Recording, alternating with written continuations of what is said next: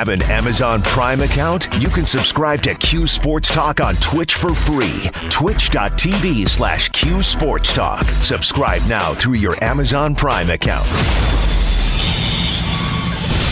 Attention radio listeners. Ooh, Thomas, get out of town. Wow. Let me have your attention for a moment. Goodness, is that a message? Oh, mommy, please, get me out of this game. You weren't paying any attention. Interesting move here, Bill. Shays came into the basketball game. Jim Boeheim has inserted Shays into the game. Big guy inside, maybe to help eliminate that second or third shot. Well, people in Central New York claim that Roosevelt Bowie is the best center Syracuse University has ever had. Your attention, please. This is Centers of Attention. Good morning, everybody. It is 10:02 right here in Central New York. January 7th, 2020. Day 2 of the rest of your life. The Centers of Attention experiment. So far, so good. No deaths reported. No major injuries. Couple of bruised egos. That's all I've noticed so far. But I thought the other guys did a good job, and I thought we had some fun yesterday, too. Tonight, it's a big day for Syracuse sports. Of course, anytime Syracuse basketball is playing, blame the ACC network because we're not tipping off until 9 o'clock. What in the what? What? I will be shutting down around 8:45. Like, what are you doing to me? But that's all right. 9 o'clock tip tonight, Syracuse and Virginia Tech. And if tonight is anything like Saturday, I will be looking forward to the postgame show. Now, win or lose, obviously we want to win. I mean, we're not naive to what this is, but I want a postgame after a really fun game. If you think about the football season combined with the basketball season, it has pretty much been either a blowout win or a blowout loss. And yeah, it's not everything. That last game, the last football game was something where the fourth quarter kind of mattered. I remember doing that post game, but man, I want a post game where I have a guy like Eric Devendorf, right? Like, it brings a ton of energy. And I want Eric Devendorf to say, well, the pick was set by this guy, and that was why they had the winning basket, and that's the defense they played, and the stop was like, I want that conversation. That's what you had if we were doing that show on Saturday. And I wasn't there. We were Twitch only, and Eric wasn't there, and I wasn't there. And Buckshot, which I have explained something about Buckshot in a minute, because it's a big day for Buckshot. But nonetheless, like, that's fun. Like, that's why you get into this business. Like, you get very excited about that. And assuming that Syracuse continues to shoot like that, I look forward to having that kind of a postgame. It is so selfish when I say it because it's literally just my enjoyment factor. But at this point in the Syracuse season, I'll take a win any way you get it. If you want to win by 30, if you want to win by 5, if you want to win by 1, just win. And Virginia Tech is coming off a brutal loss to Virginia. And I happened to see that game. Not all of it, but a little bit of it. And I was just like, oh my God. And the funny part is I saw it was Virginia Tech. And, because I was in a restaurant and I didn't have the sound on, and it was just a game that was on, and I sat at the bar and I said, oh, that's Virginia Tech. That's who Syracuse is playing.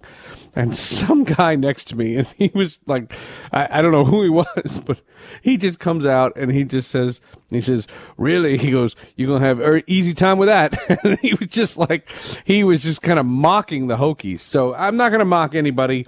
They have played a relatively weak schedule so far. They do have one big win. They beat Michigan State in the Big Ten ACC Challenge thing. That's when Syracuse lost to Iowa. So they're not completely awful, but they got crushed by Virginia, and Virginia is great as it sounds. So that's kind of the table on what's going on in Syracuse today. And now I say hello to my broadcast partner, Danny Shays. And Danny, we were just touching on the idea that you'll take a win anytime you get, but if you have to do a post-game show, could it be like a 2-point game, a 1-point game? Give me something to break down.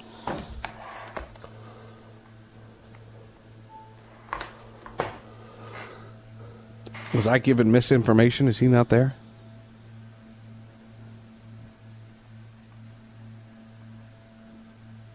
Okay.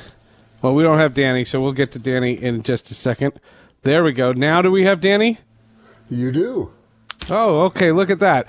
I can't do the intro again. I can't do the I can't ask you a very elaborate question again. So this is take 3. So I'm just going to say, how you doing, Danny? Great. This show's off to a roaring start.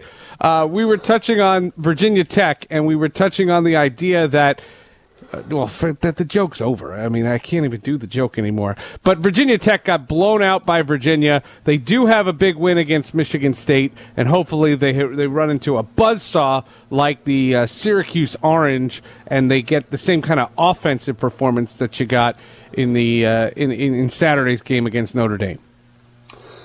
Well, what's so amazing is, we did see 87 points of offense, right? Which is quite a show. 15 threes, 50% almost from the line, moving the ball well. They did a lot of good things, right? I mean, the coin flip game, one basket the other way, and we're having a whole different conversation how, they've righted the ship and, they're on their way. So it's, those tough losses are always, kind of numbing a little bit that way. So let's get back on the saddle, right? You keep playing, every game adds up, and, maybe sometime down the road you win one you shouldn't. That makes this one back, and you're back in the saddle, right? So that's what I'm expecting for the game tonight.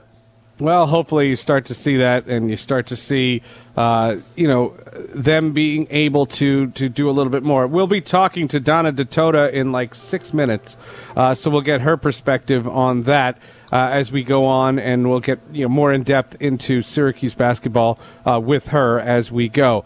What is your attitude on players declaring for the draft? And let's do it more specifically for football, because it's a different. I think it's very different than basketball. We saw 3 guys on Arizona State. We saw Tua Tagovailoa declare for the draft. And I would say this. I think he's a huge risk given his hip injury. I know they're talking about him as a top 5 quarterback. I don't see it. I'd be very nervous. And if I'm Tagovailoa, I come back and prove myself in college. I understand the lure of the paycheck, and I understand the paycheck is very, very important, but I feel like about Tua Tagovailoa the same way I do about O'Shea Brissett. They're not the same player, but it's the same mentality. It's the rush to get paid, and you become a liability. I think that at the end of the day, pro teams draft potential. They don't draft results, because results in college are results in college. This is a quantum step up, especially at the quarterback position where you have to come in and learn schemes and the pace of the game and the reads are different. Because very few college teams, even the top ones, play what's considered, a true, pro pace, pro style, pro toughness, all those things. So at the end of the day, if he comes in and, becomes one of those quarterbacks who gets a year or 2 of, behind somebody to take over, or even if he's thrown in, look, he's got his chances. And the one thing about football, there's so much inherent risk, as we've seen, right? Just with Tua, he's got, this high ankle injury, he's got his hip injury. If he's going to be a top 5 pick, I say go for it, because so much is a crapshoot anyway. What team do you end up with? What coaching staff do you have? Who do you have around you? And these guys go to college to learn a skill to make a living, and that is in sports. So it is a double-edged sword, but I think that especially football, they're at least juniors. Those guys are as ready to play as probably they're going to be.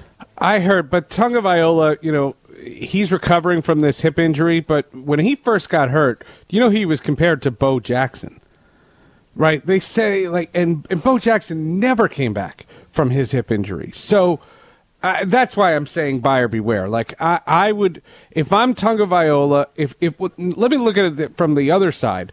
If I'm a general manager, I don't want him. And it's going to be hard to pass him up, especially if you are a team that needs a quarterback. That's going to be hard because you're going to take him and then you're just going to keep your fingers crossed. And he's not going to be 100% by April. Fingers crossed. I mean, they're going to run him through the ringer for testing and the orthopedic stuff, and all the doctor crews are going to be checking him out, and he's going to have to be cleared and all these things. So they're not just going to take him on a wing and a prayer. I mean, this he'll be more scrutinized probably than any player in the draft because of his history. But so again, it's and look at the flip side. How many guys have a great year?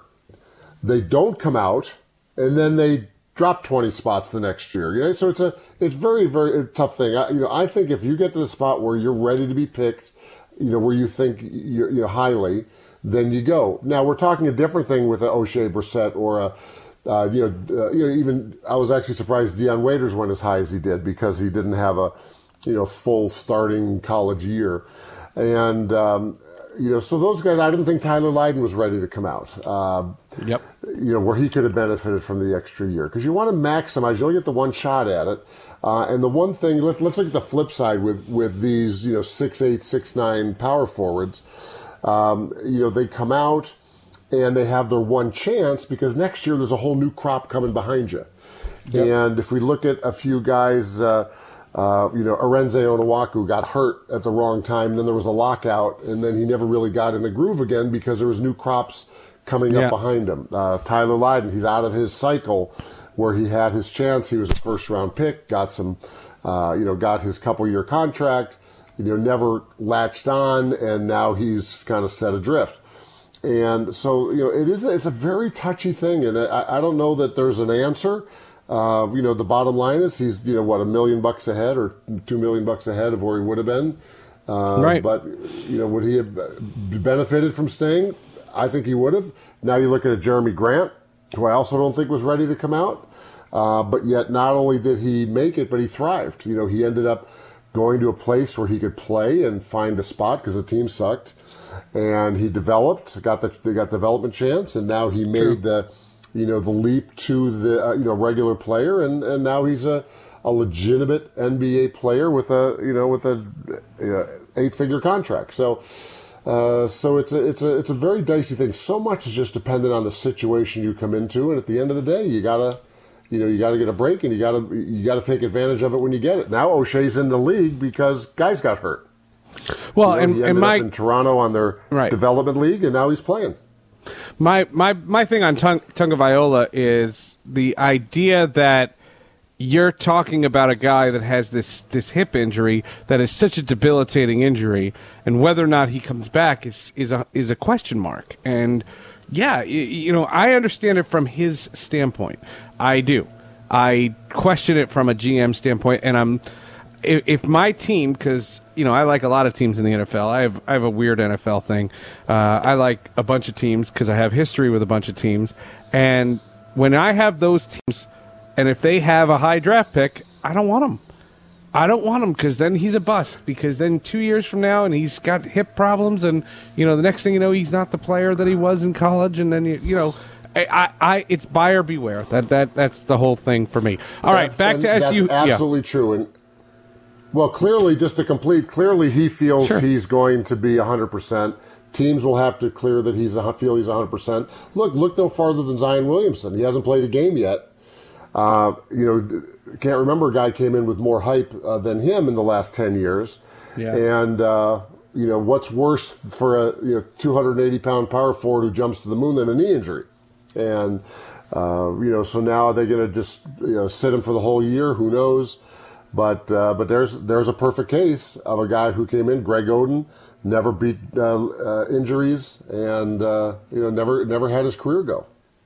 No question, no question about it. All right, back to SU Hoops in a second. Donna Ditota from Syracuse.com and the Post-Standard will join us. That's her regular Tuesday spot. Syracuse takes on Virginia Tech tonight. This is the pregame show. Come on. The pregame show starts now, and it's just 17 hours of pregame coverage for Syracuse and Virginia Tech right here on twitch.com/Cuse Sports Talk. and ESPN Syracuse. On Twitch, Q Sports Talk, and on the radio, ESPN 97.7 and 100.1. This is Centers of Attention. That's right, the renaming of the shows. Danny Shays is with me. Then Roosevelt Bowie, Atan Thomas, and Paulie are all at 11 o'clock. Paulie is sleeping in. He's not even awake yet. How about that? Donna Ditota joins us on the Burdick Toyota guest line, as she does every Tuesday at 10:15, right here on ESPN Syracuse. Welcome. Good morning, Donna. Good morning. If I say Danny Shays to you, what comes to mind? Now the big lineup. Before you had Seth all to himself. Now you got me jumping in. So we've definitely upgraded for you. Well, thanks, Danny. I appreciate that. I appreciate you helping me out there. Yeah, we added a little dignity. Now, 2 days later, what did you take away from Saturday in cause for optimism heading into this game against Virginia Tech? Well, cause for optimism. Oh, God, it's tough to pick something optimistic from that game. I think Syracuse really needed to win that game. I mean, it was certainly winnable against a team that really doesn't guard you that well. They shot the lights out from three. I mean, when you score 87 points and don't win, that's not a cause for optimism. I guess that's the cause for the absolute opposite of optimism. I mean, they can score. Syracuse can score. I think they've proven that. They can't guard anybody, and they can't rebound, and those are two really concerning things as the season keeps going on. Well, what's interesting, Donna, is that we've been talking from the beginning is how does this team push into its strengths, minimize its weaknesses, and we haven't quite seen that yet. I mean, we've got a situation where they're scoring better. I think they're going to have to end up even shooting more threes over time instead of less. They haven't yet figured out, as you mentioned, a way to score inside or get to the line much. And but on the defensive end, they're really rebounding with five guys is about the only adjustment they can make because they don't have anything in the cupboard to put in. So I think this is going to be more of a case where how do they gang rebound on the one side and maybe scramble more, press a little bit more on the defensive end just to mix it up. Yeah, I don't know if they're going to press, though, because, I mean, if they press, he's only going to run 6 or 7 guys out there, and pressing it seems to be like a way to sort of deplete the energy that they have to sort of conserve as the game is going on. So I don't know if they'll press all that much. I really wish the guards would rebound more. I really wish the guards would make an effort to get some rebounds, and that has not happened. I think at this point, Syracuse just has to say, listen, we're going to have to outscore this team. We're not stopping teams. We just have to put our best offensive lineup out there and just try to score more points than the other team. But this is another opponent. We're talking with Donna Ditota from Syracuse.com and the Post-Standard. There's another team that shoots a ton of threes. I mean, not as much as what was it, Niagara. Like it's going to be offense, and if you're not shooting, and you can't teach that, like sometimes they don't get the shots or the shots don't fall, and I don't want that to be the shrug your shoulders, oh, well, shucks again kind of moment. You know what I mean? Yeah, I know. I hear exactly what you're saying. I think the game with Virginia Tech is going to be a little bit different than the game against Notre Dame because Notre Dame had something that Virginia Tech doesn't have. They have a really good big guy center who can score, who can rebound, just a big space-eating guy in the middle and who does he's skilled and does a lot of things. Virginia Tech does not have that guy. Virginia Tech's center is 6'7". I mean, the guy they put out there at center is 6'7". They have a lot of shooters. They spread the floor, and they're a different team than Syracuse. I mean, it's a different team than Notre Dame. The challenge for Syracuse is can they get out to those shooters? Right, because what we've seen, even against small teams, they have not been an inside presence or had an inside presence. When they played Niagara, they still weren't, going inside or getting any real inside advantage. So I think, short of O'Shea Brissett coming in O'Shea Brissett. Quincy Guerrier. Quincy Guerrier. We just talked about it in the last segment, so I had a little brain lock there. Short of guys getting in and posting up, right? You were just not going to see much of an inside presence, and they're certainly not going to Sidibe. Dolezaj's not going to be a post-up guy all of a sudden. So, I think that as Quincy Guerrier develops and may give you some of that. Other than that, it's Elijah Hughes going to the rim, and so there's Jesse Edwards. Maybe along the season gets a little. A little more look in there, but there's not. But like I said, there's not much in the cupboard to put in there on the inside. Yeah, I mean, I don't know that Jesse will play. I think I like Jesse. I think I've said this before. I think he's a talented offensive player. I think he's going to be good. But I don't know if tomorrow is the day that you play him, just because they're gonna run so many guys at the 3-point line, and now you're gonna have a 7-foot guy go out and guard the corners, which is not ideal, really.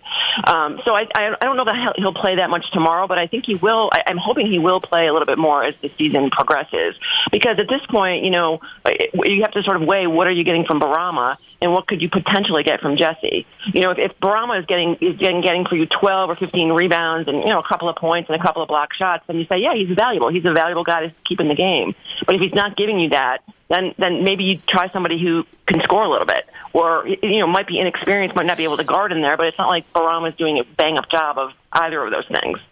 So I think maybe looking forward, Jesse could be a guy. I just don't necessarily see him playing all that much tonight, just because they're so small. I mean, tonight I would imagine you're going to see Marek more in the middle and Quincy more on the forward spot than you would of anything else. We're talking to Donna Ditota from Syracuse.com. And, Danny, I don't know if you saw, but Donna did an amazing profile with O'Shea Brissett, speaking of, when she went up to go see him in the G League. Now he's up with the NBA team, and he's getting consistent minutes. Have you had a chance to see him? And heaven forbid, have you had a chance to contact him in any way, shape, or form since he's been up with the big Raptors?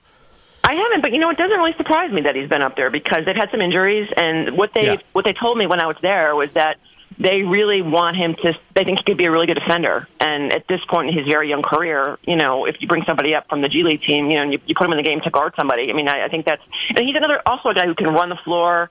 He's a really good rebounder, and so I think those are the things that they wanted him to do, and I think he's done fairly well when he's gotten in the games for them. Yeah, it's been very, very cool indeed. All right, enjoy the game tonight. We'll talk to you. Oh, you know what, Danny? Excuse me 1 second. Has there been any update in your racing schedule? Have you done any races recently? You know what? I'm all thrown off with this new show here. Just make sure I stay focused, please. Yeah. Well, I did run in a race in Saratoga on New Year's Eve, which was like a 5:30 p.m. race. So it was really fun. Well, it was fun, and then I got out to run around, on New Year's Eve before, having a couple of drinks later that night. But it was a super hilly course in Saratoga. So if you're going to run in the Saratoga New Year's Eve race, just be warned. It's tougher than you might think. Well, that's a strategy, though. Lose weight while you drink. I mean, I think that's a good combination. Run the race first, and then then replenish. Is that called carbo loading? Is that what that's called? Yes, it's reverse carbo loading. Yeah, I think that's what that is. But the most inspiring thing about that race was, so if you run in any of these local races, what happens is before the race, everybody goes to the bath. Everybody pees before the race, and so because you drink a ton of water before the race. And so I was in the line to the bathroom, and there was a lady in there who was an older lady, and so I was thinking to myself, like, I wonder how old she is. And this lady is 84 years old, and she was running in a 5K on New Year's Eve. So God bless that woman. Yeah, we'd all sign for it. We'd all sign for it, no question about it. And she looked great. Yeah. So anyway, that's my little motto for the day. There you go. Very, very inspiring. All right, Donna Ditota from Syracuse.com. That's right. Syracuse.com and the Post-Standard. We'll talk to you next week. All right. See you guys. Bye-bye. All right. And by the way, I just have to say, can somebody get a screen grab of the Twitch stream? Because Danny doesn't have his cameras set up right now, right? So he's a still image. And Donna was a still image because she's on the phone. And I'm just bopping my head in between the thing, and it looks literally like the Brady Bunch. Like, I felt like if I just, like, turned my head to the left or right, I would be, like, right in the middle where Alice used to be, and I could look to the left and look to the right, look up, and you'd see all the boxes. We should just get everybody who's not on if you're on mic and not on camera, we just get a still picture, and we could shuffle the deck, and we could do, like, a Brady Bunch thing. All right. Well, I'm on camera. What are you talking about? I'm just not moving very much. I'm a ventriloquist. See, my lips aren't moving, but I'm talking. See how that works? Yeah, very nice. You're doing a America's Got Talent. I'm bang up job. It's a bang up job. All right, we'll continue here with more of Centers of Attention. The first part. This is ESPN Syracuse. On Twitch, Q Sports Talk, and on the radio, ESPN 97.7 and 100.1. This is Centers of Attention.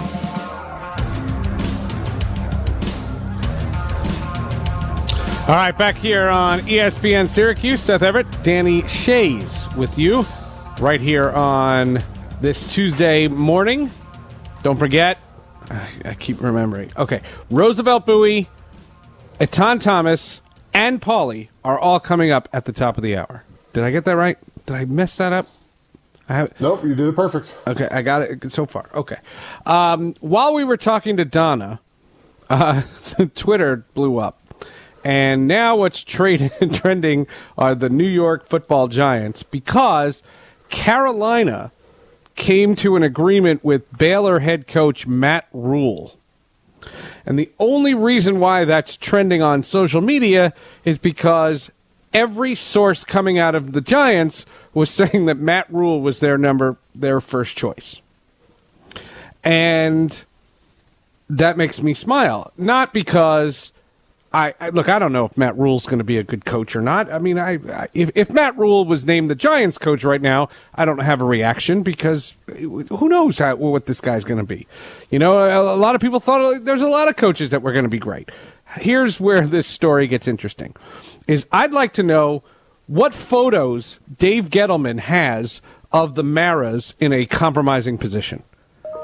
Because for some cockamamie reason, this guy is still the general manager of the New York Giants. He has not done what his Odell Beckham trade was dumb. His picking up of Eli Manning's $20 million option was dumb. He gets all this credit in the world for Saquon Barkley at number 2, which, no offense, I would have drafted Saquon Barkley at number 2. And Daniel Jones is not Tom Brady. But Dave Gettleman continues to persevere. He's been through 2 coaches now, and now you're getting to with a third. And the one guy you wanted, which was not Mike McCarthy, who, by the way, spent a night at Jerry Jones's house this weekend. I don't know if you saw that story, but Jerry Jones has you over to his house. Could you imagine if he stays at his mansion and then gets up the next morning over toast and it says, nah, I'm not going to be your coach. I just wanted to hang out. Like, could you imagine if that didn't happen? Yeah, so the guy they should have hired was McCarthy, but that's okay. That's the guy the Jets should have hired last year.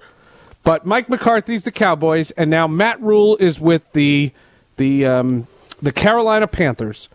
And Dave Gettleman continues to have a job.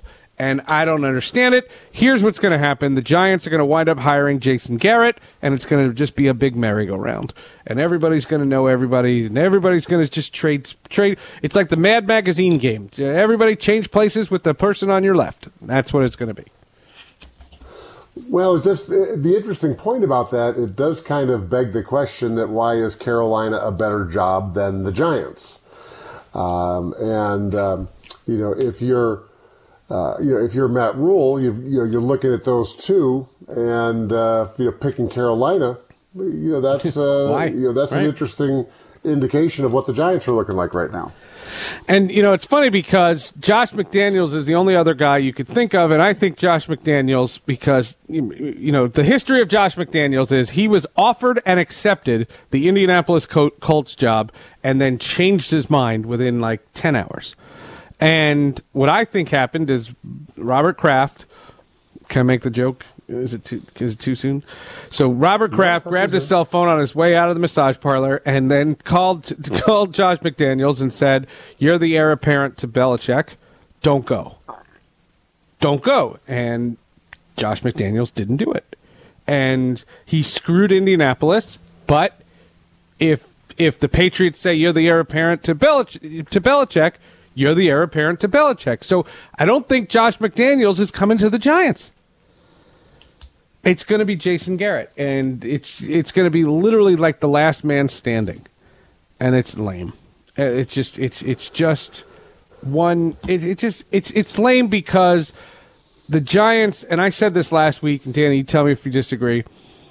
There are certain teams in sports that have, how do I say it? They have the ranking of the upper echelon. Their ownership groups were instrumental in the growth of the league. And I'll give you the example. The Pittsburgh Steelers are the creme de la creme of the league. Like the Pittsburgh Steelers, whether they're high or low, whether they're good or bad, the Pittsburgh Steelers are always known as one of the stalwarts of the league. And so are the New York Giants. The New York Giants are not a joke. And they're not... They are a proud franchise, and I'm stunned by how embarrassing this whole thing has been. And when they fired Pat Shurmur last week, what John Mara should have done is he should have come out, cleaned house, said we're firing the general manager too, and start over. And if they wound up with Jason Garrett, I'm fine with that. The problem is it's Dave Gettleman and Jason Garrett. Like it's a bad combination no matter how you look at it. Well, and part of this situation, too, that and I don't know who's really out there who has that kind of stature, but very often in these situations, to get a big-time head coach, you also put him in the position of, having authority over the GM, or at least, decision-making authority beyond just being the head coach. And for some of the marquee franchises, there's a spot for that. So I don't know that last shoe has dropped. Like I said, off the top of my head, I don't know who that guy is. But it may take, giving somebody a little bit more than just a chance, right? The Giants aren't the kind of team that they're going to take a relative unknown and give them a chance. I think that they're going to have to look for somebody, which does beg the Mike McCarthy question. But somebody with some cachet who's going to, make an impact. Yeah, you're right. Okay, next story. I got the article. I saw it on Twitter when we started, and I knew we had Donna, so I didn't want to bring it up, but there's another cheating scandal in baseball, and it has to do with sign stealing.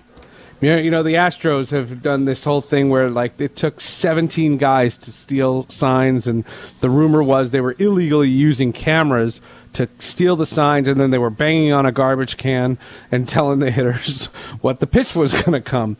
And so, anyway, Ken Rosenthal and Evan Dreilich, who are two really great reporters, they write for The Athletic, and they wrote this article. And in 2018, there was a rule set forth in Major League Baseball that said replay rooms cannot be used to help steal signs. The newly clarified rules, in combination with the fines the league levied on Boston and New York in 2017, was intended to end replay room shenanigans. And apparently they didn't. And in 2018, they used the video room to steal signs and get messages to the guys in the batting cage. And that's cheating. That is cheating. He says, one person who was with the 2018 Red Sox, here's a quote, "It's cheating because if you're using a camera to zoom in on the crotch of the catcher to break down the sign system, then take that information and give it out to the runner, then he doesn't have to steal it." That is cheating. I mean, it does take the pressure off the guy stealing the signs, and now you can have somebody else stealing the signs, right? So that's kind of a good thing. But it's funny because you think about just getting these incremental advantages, and the same thing happens in the NBA to an extent. Team comes down, calls 2-up. Everybody knows what 2-up is. So you're kind of self-stealing the signs, and. But does the fact that you know the play help you stop it, right? Because if you're a good player... No, but if you're a hitter and you know the pitch that's coming, it helps a ton. No, I got it. But, I mean, when you think about the amount of time between pitches, and to be able to, zing zang the bang the garbage can trick and over here and over there and get it. The guy goes down 2 fingers, 3 fingers, nod, throw. I mean, it's as a non-baseball guy, I always find this really intriguing because when you watch the game, it's not like there's 12 seconds to get this thing figured out, right? I mean, the guy flashes a couple of fingers, the pitcher nods, off goes the pitch, and between there and there, you got to figure out what the pitch is, wind up, So how big an issue is this? Meaning that, is it every game? Is it every player? Let me give you this. Give me this line. Give me the lowdown. I got one more line because we're up against the clock. I'll give you one more line that is just chuckle-worthy. The Red Sox in 2018, which is when this allegedly happened, were under a first-year manager, Alex Cora, whom, according to reports, played a key role in devising the sign-stealing system the Astros used in 2017 when he was the team's bench coach. What's the smoking gun there? Alex Cora is the cheater. And what town does he manage a team for? Boston. And what's his inspiration? Belichick. No, I'm just kidding. Well, I mean, look at this. It looks like it's a good job benefit. If you're a good sign stealer, right? He got the manager's job. So I think you have to put it out there that you're a good sign stealer. You got a good system. Yep, exactly.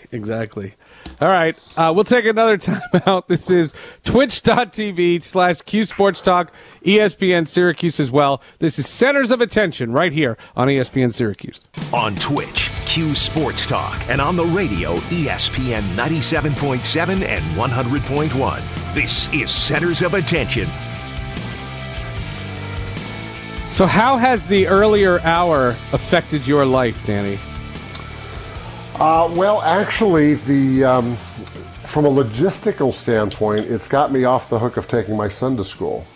So, but does that put you in the doghouse? I'm saying we haven't figured out if it's a plus or a minus yet. But plus, you might get in trouble for something like that. Yeah, get to hang out with you more. So, yes, you do. What could be better?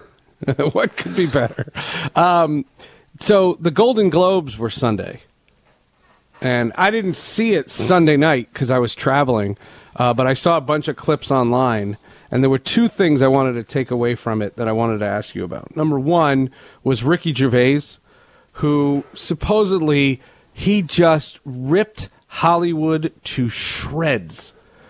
He took shots that were low blows to everyone, and he's getting nothing but praise for it. And I just think it's funny that in this world of political correctness, what we really need is a good old-fashioned hysterical comic. And I saw his opening monologue online, and I thought it was great. I thought it wasn't mean. You know what I mean? Like it was shots, but it was all stuff that the viewer could enjoy. But everybody who was at the butt of the joke, like I never mind being the butt of a joke. You know what I mean? It doesn't bother me in this if it's funny. If it's mean, then it's not good. You know what I'm saying? Then I have a problem. Yeah. There's a fine line, and he didn't cross it. Sports locker rooms are the most un-PC places in the world, right? Everything's fair game, and it's fair game because what happens in the locker room stays in the locker room, right? There's that code. But I mean, it's talking about cutting guys down, bad nicknames, don't show up, with your pants being an inch short, you'll never live it down, kind of thing. And so I kind of miss that good-natured, like take a joke. Have fun with it. This whole PC thing is getting a little much. Here's the other thing I don't understand. Cultural appropriation, right? Oh, Johnny Depp did a commercial honoring Native Americans, but because he wasn't a natural Native American, it's cultural appropriation, so they had to pull the spot because I'm like, what?